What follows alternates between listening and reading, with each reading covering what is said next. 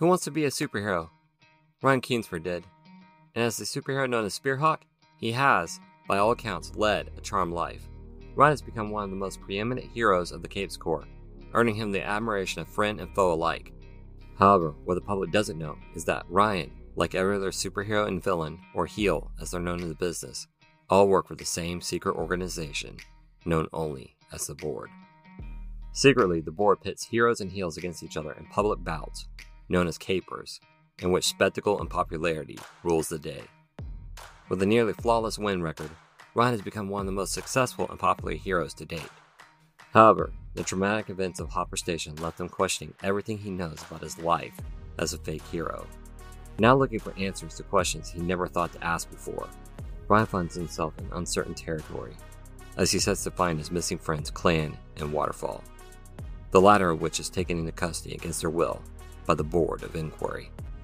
To make matters more complicated, Ryan also has to unpack his romantic feelings to his close friend Sleek, whose recent act of violence left them both shocked and appalled.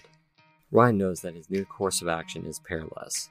He has to be careful not to draw the attention of the Board with his questions, for this is a dangerous world for those who don't play their part in this theater of heels.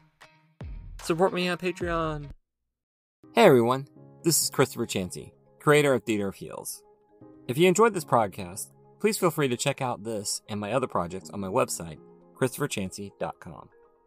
If you're interested in supporting my work, please take a look at my Patreon at patreon.com/ChristopherChansey.